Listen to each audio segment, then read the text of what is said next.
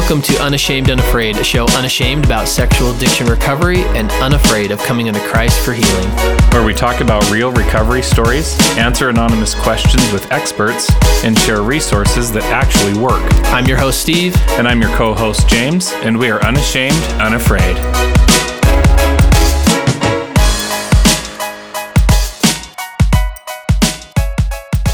James. Steven. As you know, there are two people who, if anyone were to say, how are you where you are? How did it happen? How did you heal? I would say two names. I would say God led me to two people. Mm-hmm. The first being Todd Olson, who I've mentioned on many times, who saved me. Mm-hmm. And to Miss Courtney, who healed me. I just can't even put words to how amazing she is and how happy I am to have her on the show. Yeah, it's this has been my first opportunity to meet Courtney, and just the power that she carries in her words and just the authority and wisdom. It is just there. I mean, so you've said before, there are people in positions of authority and there are people with authority. That is Courtney. She's just with authority. It just emanates from her. Yes. And so amazing to participate in this podcast today. Yeah. And a lot of times I feel like when people are good speakers, mm-hmm. It's very, they have a roteness, they have a performance voice, which I'm not knocking that, right? Like they have their stage self. Like when I'm showing up and I'm being interviewed or I'm presenting information, this is how I do that. And then my personality and how I am personal is over here and how I show up is here. And the way Miss Courtney does both, that you're just so sharp, concise, so well spoken, and then just the personality of the issue cuts to the heart, but like a best friend would cut to your heart. Not like I'm like, oh, I need to buy her book. I'm gonna be. It's like, was I just like, were we just sitting on the porch, like just driving in the car on a road trip, and I'm just getting opened up, like to put those two worlds together in such a seamless way. Yeah. She just has many gifts, but that is one for sure that I felt in this episode. Yeah, for me, to further my point, I guess there's so much kind of smoke around the questions that get asked, and there's so many pieces of it, and she's just like, boom, there's the flame, and it's like, that's the heart of the problem. You know what I mean? Yeah. Oh, for sure. And that's what I felt come out of, every question. She was like, this is the key or the root or the flame of that. Done. Yes. Yeah. Done. So I actually found myself not being able to say much in the podcast because I was just like, wow. Yup. There's nothing more to be said. And y'all know I'm a talker. That's not news to anyone. You have to listen to about 5 seconds of one of our episodes to be like, I get who that guy is. And even me, I was like, I know. Because I'm like trying to take it in, right? And it just totally. So incredible. So special in the bonus content is rich on multiple levels. Oh yeah. But one, just a blessing. Oh yeah. Just a holy experience. Truly. To be with Miss Courtney and just hear her heart, right? Not just going through these questions, but hear her heart. We also get introduced to her son, Carter, who is the man. And I've met him before on site, hanging out, and I am like, he is like a 40-year-old man in his wisdom and candor and carrying himself. And he's 9 years old. I think he just turned 10. But no, still 9. Courtney's telling me 9. But he's still 9, right? 9 years old. Like, you have not met a 9-year-old. Yeah. That's got a soul of a 40-year-old. That has, I mean, that's one that I'm like, you keep your eye on him. Yeah. Like just a world changer. And I mean, that speaks so much. And I share that really to say, like, that speaks so much to who Miss Courtney is as a mother. Yeah. Because her influence, it's incredible to watch. So you mentioned On-Site, Steve. Tell us more about that. What is that? Yeah, so On-Site is, been a life changer for me, but onsiteworkshops.com. So use the word workshops when intensive is scary for people. That's how they do it in the therapy land. And so that's where I first had the opportunity to meet Courtney. So workshops, so intensive workshops for individual and group. I highly, highly, highly, triple highly recommend it. So we talk a ton on here about Warrior Heart and the retreat and the women's retreat. We do scholarships for them. We are going to do a scholarship for On-Site this year, which I'm super excited about, to go to On-Site, which is going to be huge. And so what I told, and James, I remember the conversation we had, and you're like, how was On-Site? I'm like, I'm not going to talk about it because it's going to take me 30 days to download my experience there. And by the way, what I want you to know, boot camp times 10. And you're like, no way, that's impossible. And I'm like, I was there. I know what happened. It's times 10. So everyone has to go. So you can find... Yeah. And you're like, so basically just think about your life pre-boot camp and then your life after. Times 10. Times 10. Yeah, and it's like, so just however long you want to live your life like that, go ahead. Go ahead. Make my day. And you are now going. I am. To do your program. Yep. So that's going to be an awesome experience. So I now have the beautiful experience of being a guide at On-Site and doing some guiding there, which is super cool. So you can find Miss Courtney there. You can find her back in North Carolina and South Carolina, licensed in both. And we will include her website, where to find her. And the big thing, that last thing I want to say for sure about Courtney is a confession, which I've made several times on here, is I actually don't listen to a ton of podcasts. I do a lot of audiobooks, but just like time-wise, and I don't. And so if there is a podcast that I listen to, this is the one. It's the Magic Well. So Courtney and other good mutual friend, Magic Mark Pimsler, they started the Magic Well podcast, and it is brilliant. And I'm telling you why it's brilliant, because it's not therapist. Like sometimes you read therapist books and just as an average person, it's like so heady and you're like, what? But then sometimes you read books and you're like, where's the depth? Where's the rich? Boom. Captured both in the pod. Is the most beautiful, amazing. Go listen to the Magic Well for 10 minutes. Please don't forget about us over here at this podcast. Still love us, be a fan. But the Magic Well, I cannot give it enough praise. If you do not go listen to the Magic Well, you are missing out. So everywhere that podcasts are found. And to our anonymous question askers, props, man. Some real stuff in this episode. Yeah. A lot of really great topics that are truly amazing. And the curves that they asked, Miss Courtney did such a good job answering them. So always, if you have a question you want to ask, go to unashamedunafraid.com, submit it to us. You can also ask on our socials, which is at unashamedunafraid, Facebook and Instagram. Also, if you are needing a scholarship to do some of your own work, go to unashamedunafraid.com/scholarships. And if you would like to become an outsider, 100% of that money goes to funding those scholarships and helping us run this podcast. So unashamedunafraid.com/donate, and our outsiders are bold, accepted, and unashamed. And that is truly it's an excellent community to be a part of. And you will get the bonus content with Miss Courtney and Meet Carter, which is awesome, to donate to that. And if you like our content at all, or even if you don't and you just want to be nice, go to iTunes, give us 5 stars, because that is how the world judges us. Listening to us is a waste of time because we need to cut this off, because you could be listening to Miss Courtney right now. So let's get in the studio with Miss Courtney.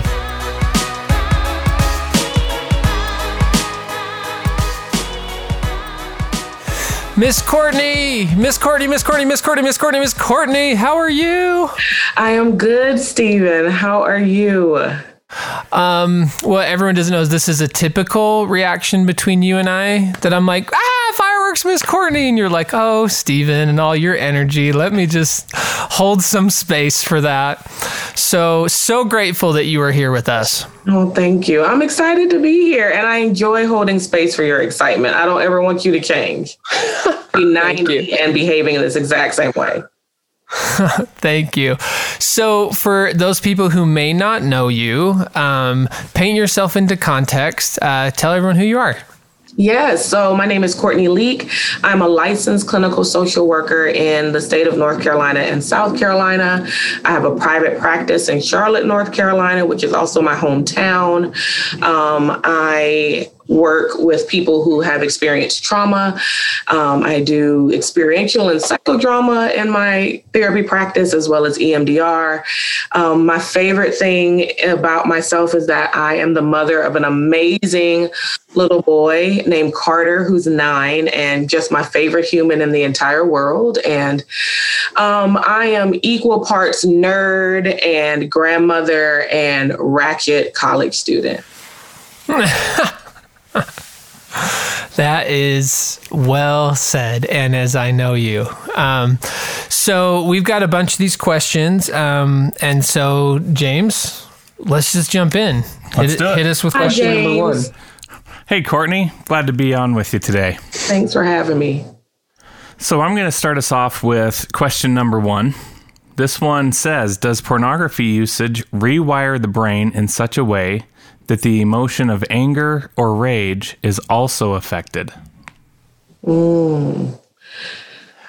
I would say yes, especially with what you're watching. As we know, there's levels to all things. And so if there is an element of violence or just roughness in general in what you're watching, then that's, of course, going to desensitize you to that, just like other things desensitize us to violence, and therefore tap into our anger and rage. However, I also think if there is shame attached, we become so ashamed of ourselves for the actions that we're doing that then increases our anger and rage, because that kind of stuff can't live in our bodies without being projected out. It's like trying to hold a beach ball underwater. And so eventually when you're trying to hold the beach ball, it's going to pop out and whoever's around you is going to get hit, or you yourself are going to get injured, because it's trying to hold in shame is just too painful of an ask for anyone. Well, and as one of my favorite therapists says, Courtney Leak, she says that anger is a bottle cap emotion. Yeah. So there's always something underneath it. And I know that anger is not, it's not socially acceptable in a lot of ways. And what I think people are confusing it with is rage. Anger is a healthy, normal emotion. Anger that doesn't have permission to be addressed turns into rage. And then we are too volatile at that point to express our anger in a healthy way. But if we're given permission to own the fact that we're angry and then express it in ways that are healthy and safe, that then helps us access whatever is underneath the anger, which is usually the pain. And that pain then being addressed allows us to not need to medicate that pain. Mm-hmm. Yeah. Love that. So to the person asking our question here, advice that you would say if that's hitting home for me and I'm like, oh yeah, my anger's turned into rage. Like you say, it's coming out like the beach ball coming out sideways. Advice. Yeah, I think it's totally okay to find cathartic ways to express your anger. And for people, that can be several different things. For me, it's going to a rage room in Charlotte where I get some glass and a bat and my own playlist, and I have a grand old time because no one's being harmed and I'm getting an opportunity to use my body to express what I'm feeling. And oftentimes, once that happens, there's a swell of other emotions that comes up right underneath it, because the anger is not as explosive as we think it is. It's usually a few moments, and then the truth comes up underneath it. Also to cry, to call that friend who lets you say whatever you need to say, however you need to say it, and doesn't judge you. You can go to the gun range if you are someone who is comfortable shooting guns. Scream into a pillow. There's so many ways to access your anger in a way that does not harm anyone else. Now, they feel strange because we have been conditioned not to be angry, but don't let that discomfort discourage you, because your body is telling you what it needs. And if we listen to it and honor it, usually it can then give us more information. And that information helps us do the deeper work. Mm-hmm. So I think we need to start up a new business called Rage Room and just get like rooms all over the country where people can just go in, break some glass and scream. You know, it's like, you know, couple bucks an hour, you know. And I just heard we're doing another episode with Courtney on rage and anger. I've taken clients to the Rage Room. It's a really powerful expression. And what I want to say is give it voice. Don't just go and smash something. Be honest with yourself about what you are angry about. Call it out, say it. Don't even make it about a specific person, but more of the feelings that are hindering you or holding you back. So give it words. Actually honor the anger and acknowledge that it's there for a reason. Mm-hmm. Mm-hmm. I love that. Question number 2. Do you have the questions right there, Miss Courtney? I do. Okay, here we go. Question number 2. My boyfriend recently told me he struggles with pornography and masturbation. We plan on getting married in the future, and I want a healthy marriage and relationship. I want us to be close and open about everything.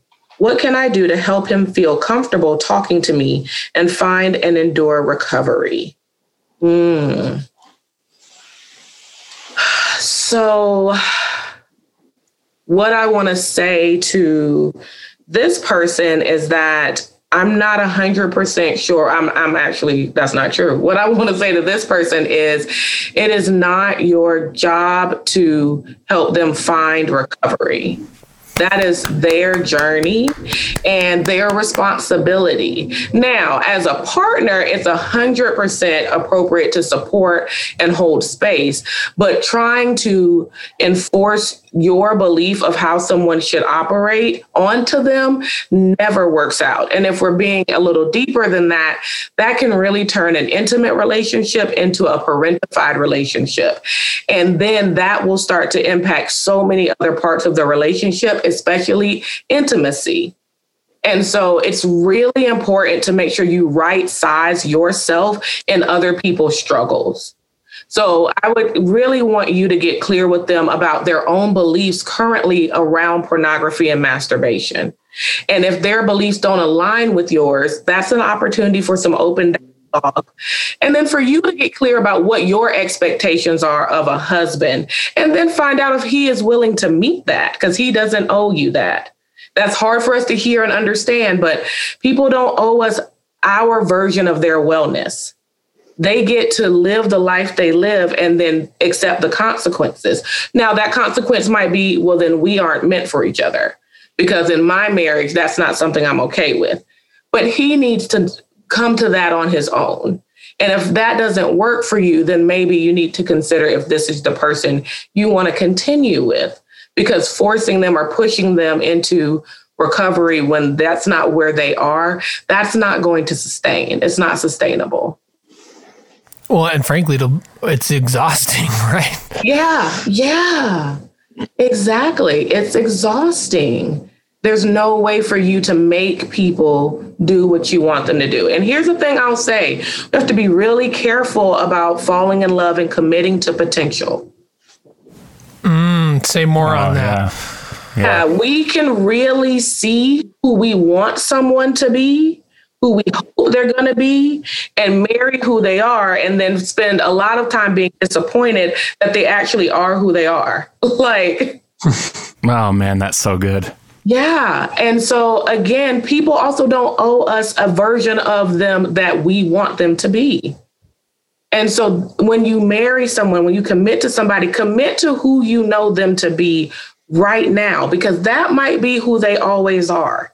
And there's no guarantee that when they do start growing and expanding, y'all are going to grow and expand in the same direction.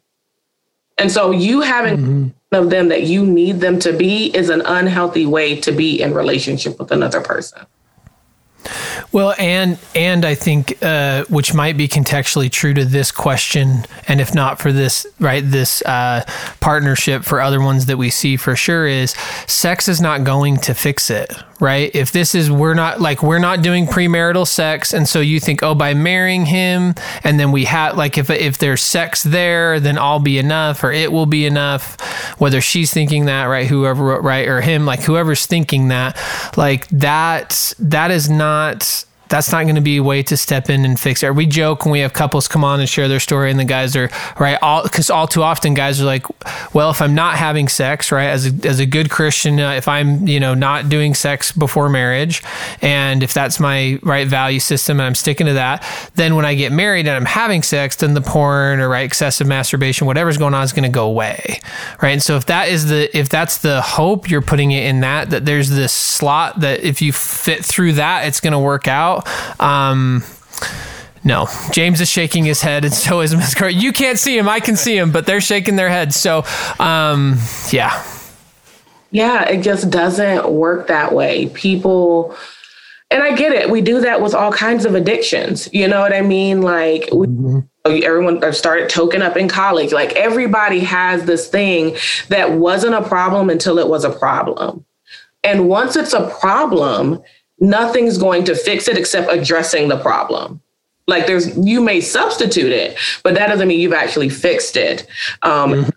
When you're talking about something like pornography, especially, it alters your ability to fantasize and connect with your partner, because your partner usually doesn't look like the people on the screen. And so your brain is wired to find attraction, and I use that in quotation fingers, to the people on the screen, which then will create a disconnect between you and your partner. And so your partner can't match the fantasy.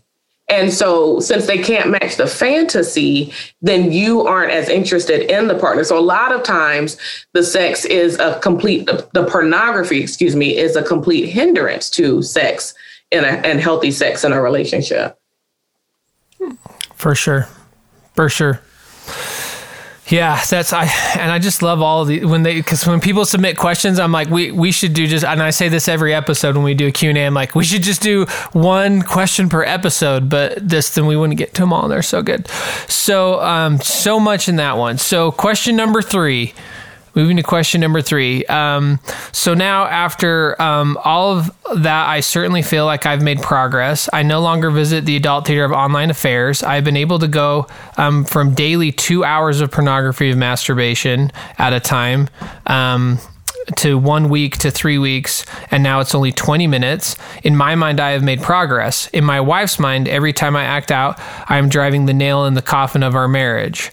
I am wrong to expect her to understand and recognize the progress I've made. That's a question. Am I wrong? Yeah, am I wrong, right? And is her expectation of me never acting out again realistic, or is it setting the marriage up for failure? Thank you for all that you are doing and helping us find hope and healing. So first off, you are welcome. And a couple questions there. So, right. So first question, Ms. Courtney, to you, right? Am I wrong to expect her to recognize that I'm making progress?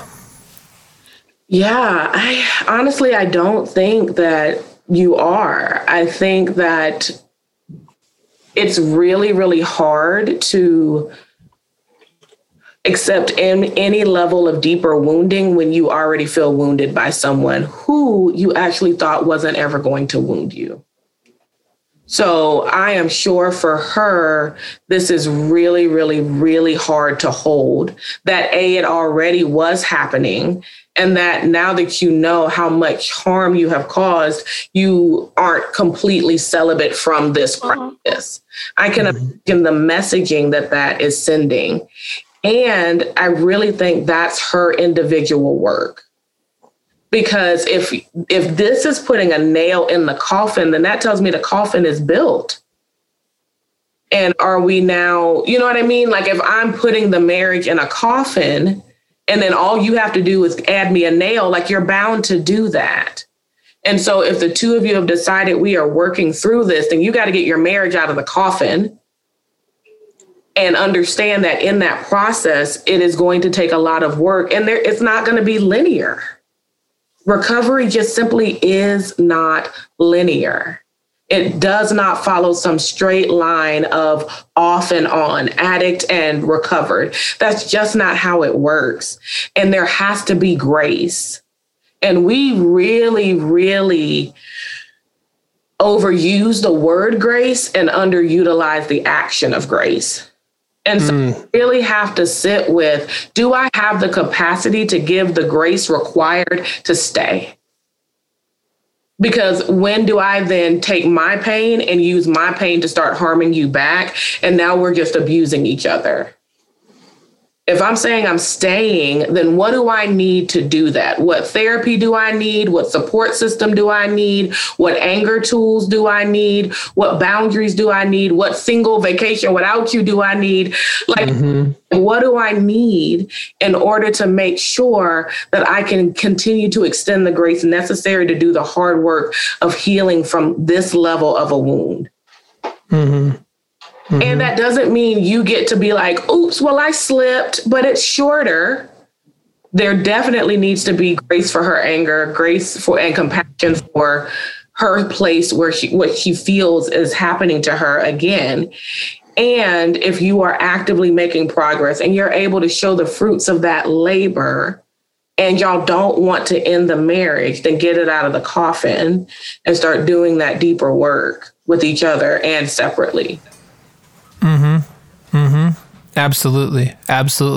And I want to speak to his second question, right, is like, is her expectation of me never acting out again realistic? To our anonymous question listener, you already know our answer to this question. I mean, we've had so many people on this show, 5 years sober, 10 years sober. So is it possible?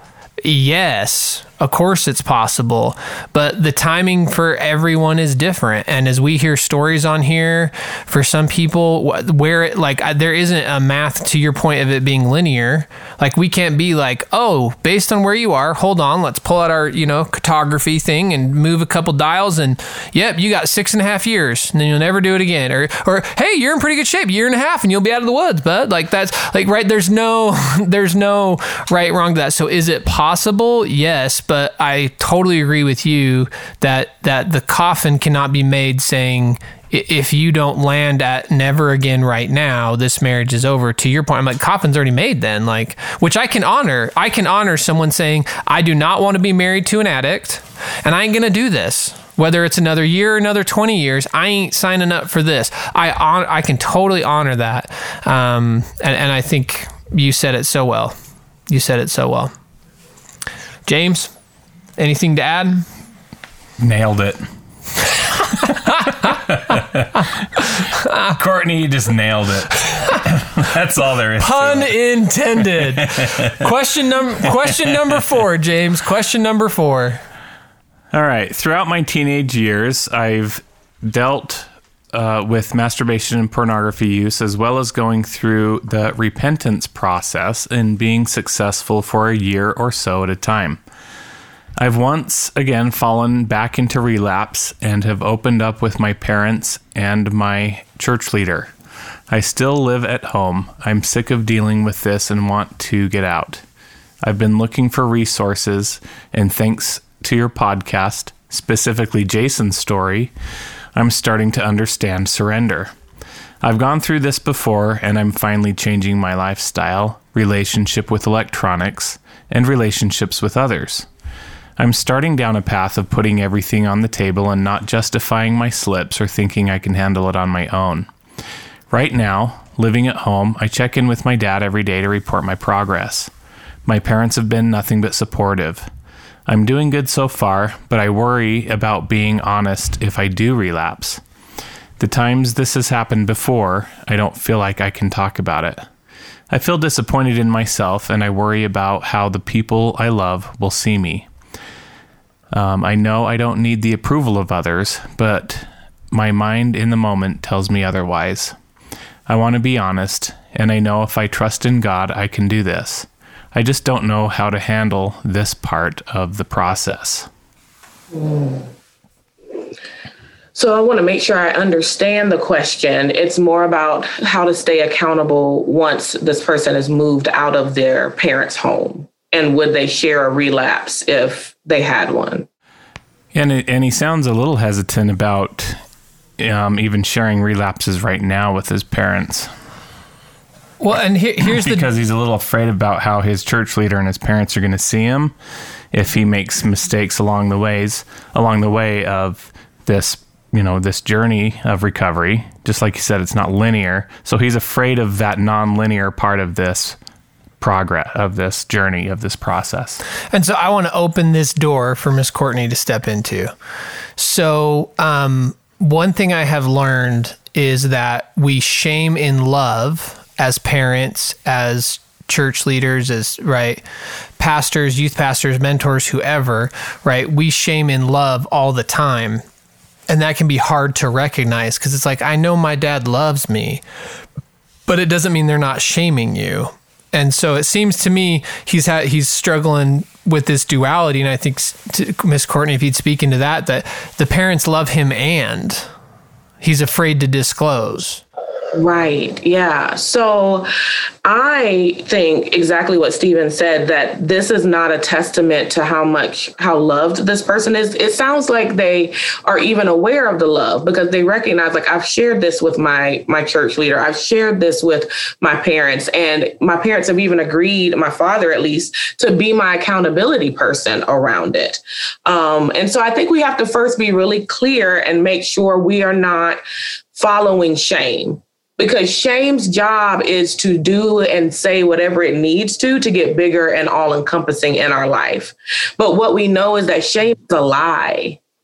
And I can hear a lie and still not believe it.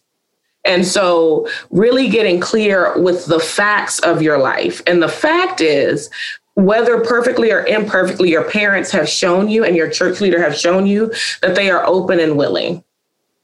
And so not letting shame keep you from disclosing. However, it's also okay to have a broader recovery community.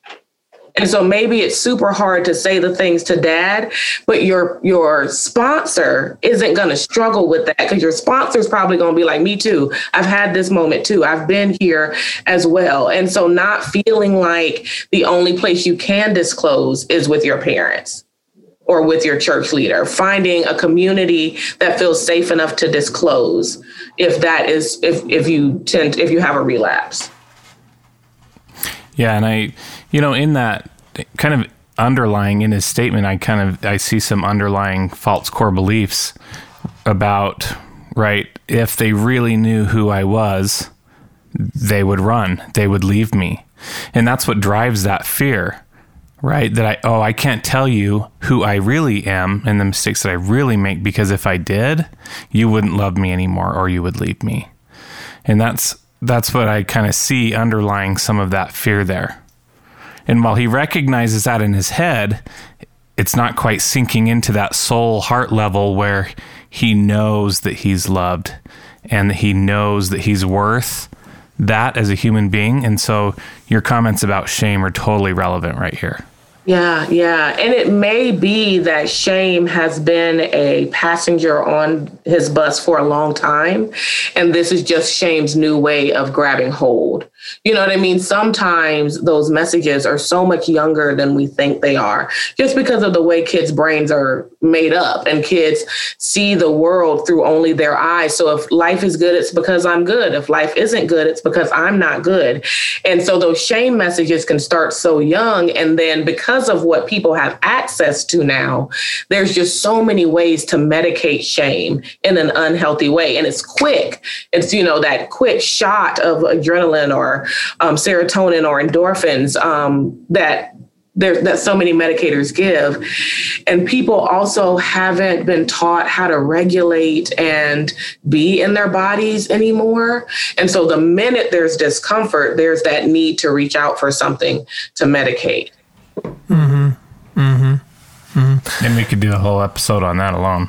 Yeah, we have an entire season with Miss Courtney at this point. Yes, we do. So, not a joke. And I think this rolls. So I'm going to read question 5 because it rolls right in, right in the same vein. So, question 5. In my recovery, I realized that secrets are very unhealthy for me. My decisions have led me to a path where I've been excommunicated from the church.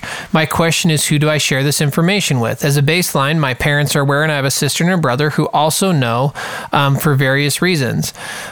My sister because my mom looked at her for support, and my brother because he also struggles with addiction to pornography, so we check in with each other weekly. I have one brother who I've always been closest with who I have not shared with, and I really struggle with whether I should or not. I think that in the right circumstances, he lives on one side of the country and I live on the other, so our time together is limited. I would do it naturally, but I'm not sure how to drop the bomb, in quotation marks, is further complicated because my wife, in her need for safety early in the process, has shared with her whole family, so I deal with some guilt that I am keeping a secret from this brother that I should share. Her whole family knows, compounding the feeling of secrecy as it relates to my brother, who I consider my best friend. Thanks for an ear. Yeah, Stephen, I think you've heard me say this before, but I am a big proponent of speaking from your scars, not your wounds. Mm-hmm. And as someone who has leaned deeply into my faith to survive, I can imagine being excommunicated is deeply wounding, even if it's necessary, even if it's the move that needs to be made. It's deeply wounding and sensitive. And so however you choose to share that or not share that, I don't know if that's something others can judge. That's such a personal journey. And a lot of times social media and different things have us believing that our business should be shared in ways it should not be shared. And so I think we also have to really consider, why is it anyone's business? I could have sworn it was my relationship with God. You know what I mean? Right. And, you weren't a part of it before I got excommunicated. Why are you a part of it now? And I get the feeling of guilt around, well, my brother doesn't know, but all of her family knows. But you didn't share that with her family. She shared it because she felt like she needed to. And that might be a conversation y'all need to have around boundaries, so that, because I think your business in your marriage is also your business, because of how people can interpret and insert themselves into people's marriages. But if you haven't felt ready to tell, maybe there's a reason. Maybe there's something deeper in there that you need to sit with first, and then trust that when it's time to tell, you and God will have the opportunity to share the information and you'll be covered and it'll be beautiful. But maybe there's something holding you back that you need to listen to. Yeah, and that's where my curiosity went too, and I want to share, which I think our anonymous question submitter knows, as someone who has been excommunicated, and as Philip, so understanding that experience and the awkwardness of I'm in my own process with God and share not share, and that the curiosity I have is, this is the brother you're closest to, from the information you gave us. And so what I want to, when Miss Courtney, when I hear you saying, what's the reason there? That's where I want to kind of hold space and say, with curiosity, not shame, not there is a right or wrong, so we're getting to an answer. Just with curiosity, is it his judgment? Is that right? So in what I'm making up, right, is that a father figure? And you're saying, I've disappointed God and I kind of see him as a father, and I feel like I've just disappointed him too, and that's where the shame's coming out? Or is it, I know my brother has an issue and I know he's not ready to really talk about it, so I feel like if I share, he'll think I'm just trying to kind of gaslight him and push him into recovery he's not ready for. I would just go into, right, because you reached out to us and gave us this question for a reason. You're activated enough around this situation with your brother to ask us. And so I just want to say, what, just curious as to what that thing Miss Courtney's talking about of, is it time or not, leaning into that, have some curiosity. What's that reasoning? Because that could go so many different ways, right? Because as someone who has shared my story publicly on this podcast and all over the internet, I have been in circles and in places and communities where I did not share that I was excommunicated because it was not safe and it was not the time. But then there's other places that I'm like, yeah, what's it, right? Show up to a 12-step meeting or somewhere and I'm like, totally excommunicated. It's crazy. Here's all my feelings, a lot of shame. Next question, And so what is that around that for you? That's my question. Just be curious. And that's where I went first, really, was just around safety. You know, it's up to you to have that boundary of like who's safe for you and who's not. And it's okay if your brother's not that safe person for you. You know, and if you're safer around the people you have talked about that with, then that's fine. And you're okay to have that boundary. It's not everybody's right to know what's going on with you. Yeah. And I think we also have to be careful not to confuse proximity and relationship, or the role of a relationship, with someone's capacity. That's a great point. Yeah. Is there something that you know about your brother's capacity that has you paused? You know what I mean? Because I think a lot of times we have expectations of people and ourselves based on someone's role or title in my life. Well, that's my mom, so I should. But if your mother doesn't have the capacity to hold space for you in a way that's healthy, maybe your mother's not the one who has the right to that type of connection with you. And that's not a diss on your mom, but that's also a way to protect you. You know, our boundaries are the place where we can love ourselves and each other at the same time. And so I don't want to continue to ask you to have more capacity than you have. And I don't want to continue to harm myself by trying to get something out of someone that cannot give it to me. Because I think a lot of times we can self-harm through other people, because we know they can't give it to us. We know it's not going to be enough. And yet we keep reaching back because that pain feels familiar and it feels like home. Mm-hmm. Yeah. Truth.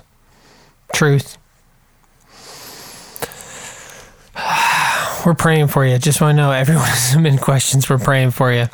And for sure, some prayers on this one. Miss Courtney, you want to read number 6? Yes. It says, help. I am married to a great family man for 30 years, 5 awesome kids. He is a sex addict, not in recovery. History of porn use, acting out with other women, strip clubs, etc. All bombs that went off, I discovered. He has never, ever shared anything I didn't discover. Lovely. Somehow we survived this, and now we are coasting, but not connected. We have sons with lust addiction struggles, and I am open with them and share all the resources I know of. And they are battling, but their dad is silent with them on the subject. He provides well, he has a good relationship with our kids, and is kind, respectful to me. We have a great relationship if we pretend there has been no past and don't talk about sex or addiction. We are great roommates without any emotional connection or vulnerability around the topic of his history of serious addiction. Counseling just left me with, go home and pray for a miracle. He did not know what to say or do. We've tried therapy from multiple renowned therapists, individual and group, but his heart has never been in it and still isn't. I am still connecting, reaching out all I can with sponsor group and doing my very best to stay wise, healthy, and grounded. I work on healthy boundaries and try to be wise. He is sober as far as I can tell, but he will not talk about this, about his addiction or his history. Too much shame. Gulp.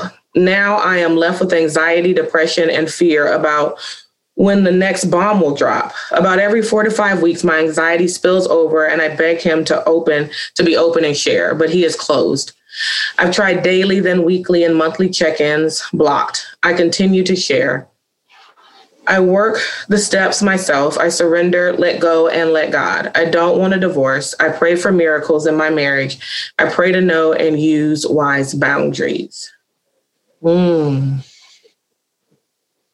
Ooh, that's a heavy one. Yeah. I can just hear the pain in the question. And I don't know. I think my curiosity would be, how much grief have you done yet? Like, are you still actively grieving the old marriage, the old relationship, the man you thought him to be?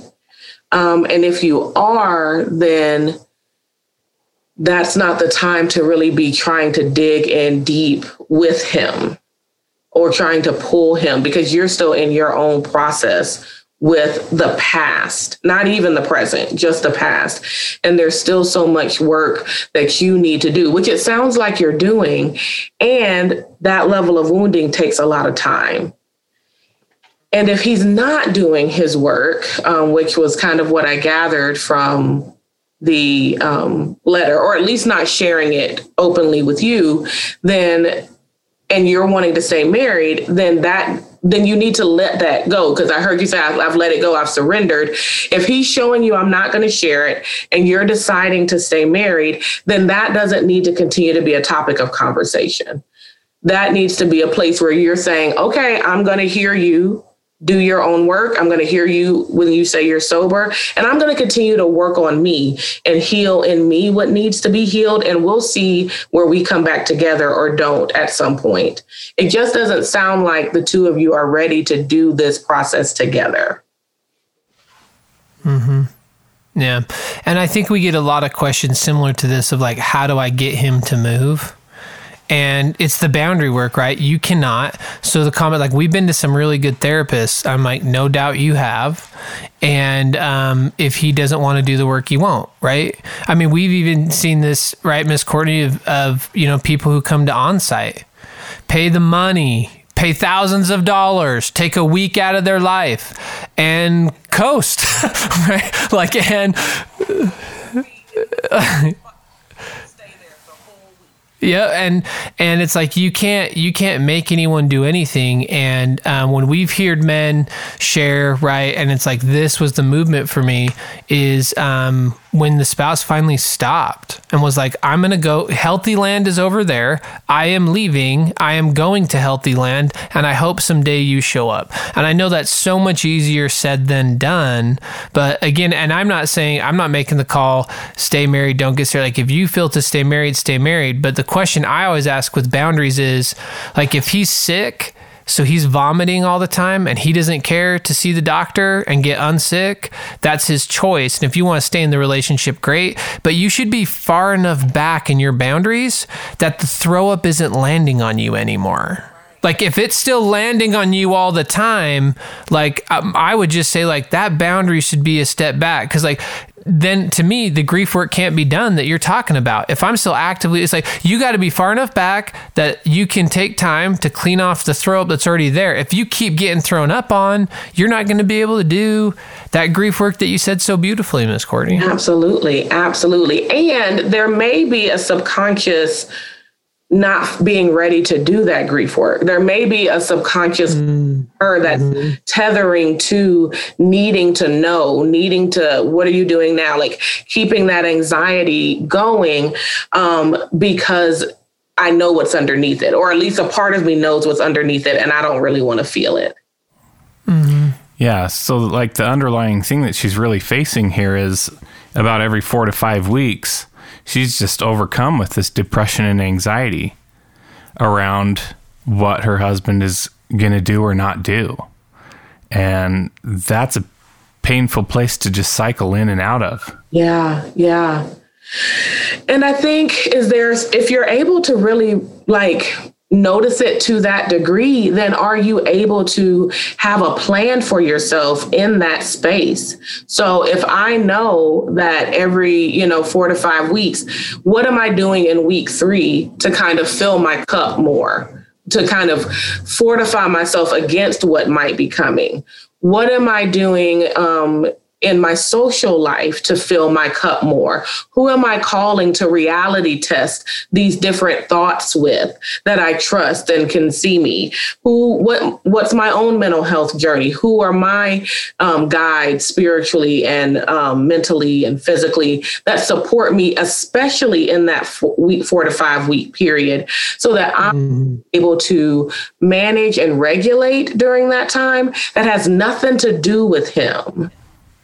Right. Just take care of yourself so that you don't have to deal with that depression and anxiety every 4 or 5 weeks, because you can't control whether or not he's going to say anything or be honest or open up. Absolutely. Absolutely. And she said he has never admitted anything. Right. She's had to discover everything he's ever done. Right. So Maya Angelou has said beautifully, before she passed, when people show you who they are, believe them. So he is showing you that he's not willing to do the work. So now you decide, are you willing to stay or are you wanting to leave? Like, what is your boundary based on his truth? That's solid. Say that again. What is your boundary based on the other person's truth? They don't have to change their truth for you. They just don't. And so because of that, to what degree can I be in connection with you based on who you are? Mm-hmm. Nailed it. Nailed it. Wow. Miss Courtney, thank you so much for being here with us. And just amazing wisdom. Right? Love it. Yes. I told you I was like heavyweight coming in, people's champ, dang, legend in the game. Heck yeah. So I'm a fan. I'm a big fan already. Yeah, this has been amazing to have you, Miss Courtney. We appreciate you so much for being here with us and just sharing your heart and along with your wisdom and knowledge and everything that you know. So thank you. Thank you. Thank you for having me. Wisdom is a word I get a lot. And I often say like it is God-given and well-earned. Like I all the choices opposite of the ones God told me to. And he just kind of let me do it. And it was like, come back, baby. I see you. So I'm just so glad that I can help other people maybe make a couple of different decisions or at least have some grace for themselves in the process. Yeah. Love that. Yeah. And our last anonymous question asker is actually an outsider. So wanted to give a huge shout out to her efforts to kind of help us with everything that we're doing. And so to those who submitted these questions, we're honored that you would share your truth and your struggles with us. I know that you have blessed others who have these same questions, but because of their shame, fear, not feeling like they're worthy of love or assistance, didn't ask. And so your courage has blessed so many by reaching out. So I am totally honored by you sharing that and trusting us to hopefully give you an answer that was helpful and hopeful on kind of your journey. And to our outsiders, we love you. Thank you so much. You are bold, accepted, and for sure unashamed. And if you'd like to become an outsider, you can go to unashamedandunafraid.com/donate. 100% of our proceeds go to fund scholarships for those who are looking for recovery programs, resources, counseling. And so if you are in need, we invite you to go to unashamedandunafraid.com/scholarships and to apply. And if this has been good content and you like us, then please give us 5 stars on iTunes. That's how the world judges us and finds us. Find us on social at unashamedandunafraid.com. And Miss Courtney, how do they find you? Yes, so you can find me on Instagram at Courtney Leak LCSW, and my website is CourtneyLeakLCSW.com. Oh, and well, yeah. I was like, oh, wait. Yes. And I have a podcast with one of my dear friends. No, you have the podcast. We have the podcast. My dear friend, Mark Pimsler, and I do a podcast. We're actually wrapping up season 1 now. But it's just been an endeavor of love that I've enjoyed spending with him. And Steven's been one of our hype people. Oh, yeah. He's like, oh, the magic well. So that encourages us to keep going. But it's a wellness podcast and really just we interview some people or we have conversations with each other around different wellness topics. And it is like the mix of super fun and super deep all in one. And if you don't think that's possible, I invite you to visit The Magic Well. Miss Courtney, you are the best. Thank you again so much. And to everyone listening, until you are with us next time, continue to be unashamed.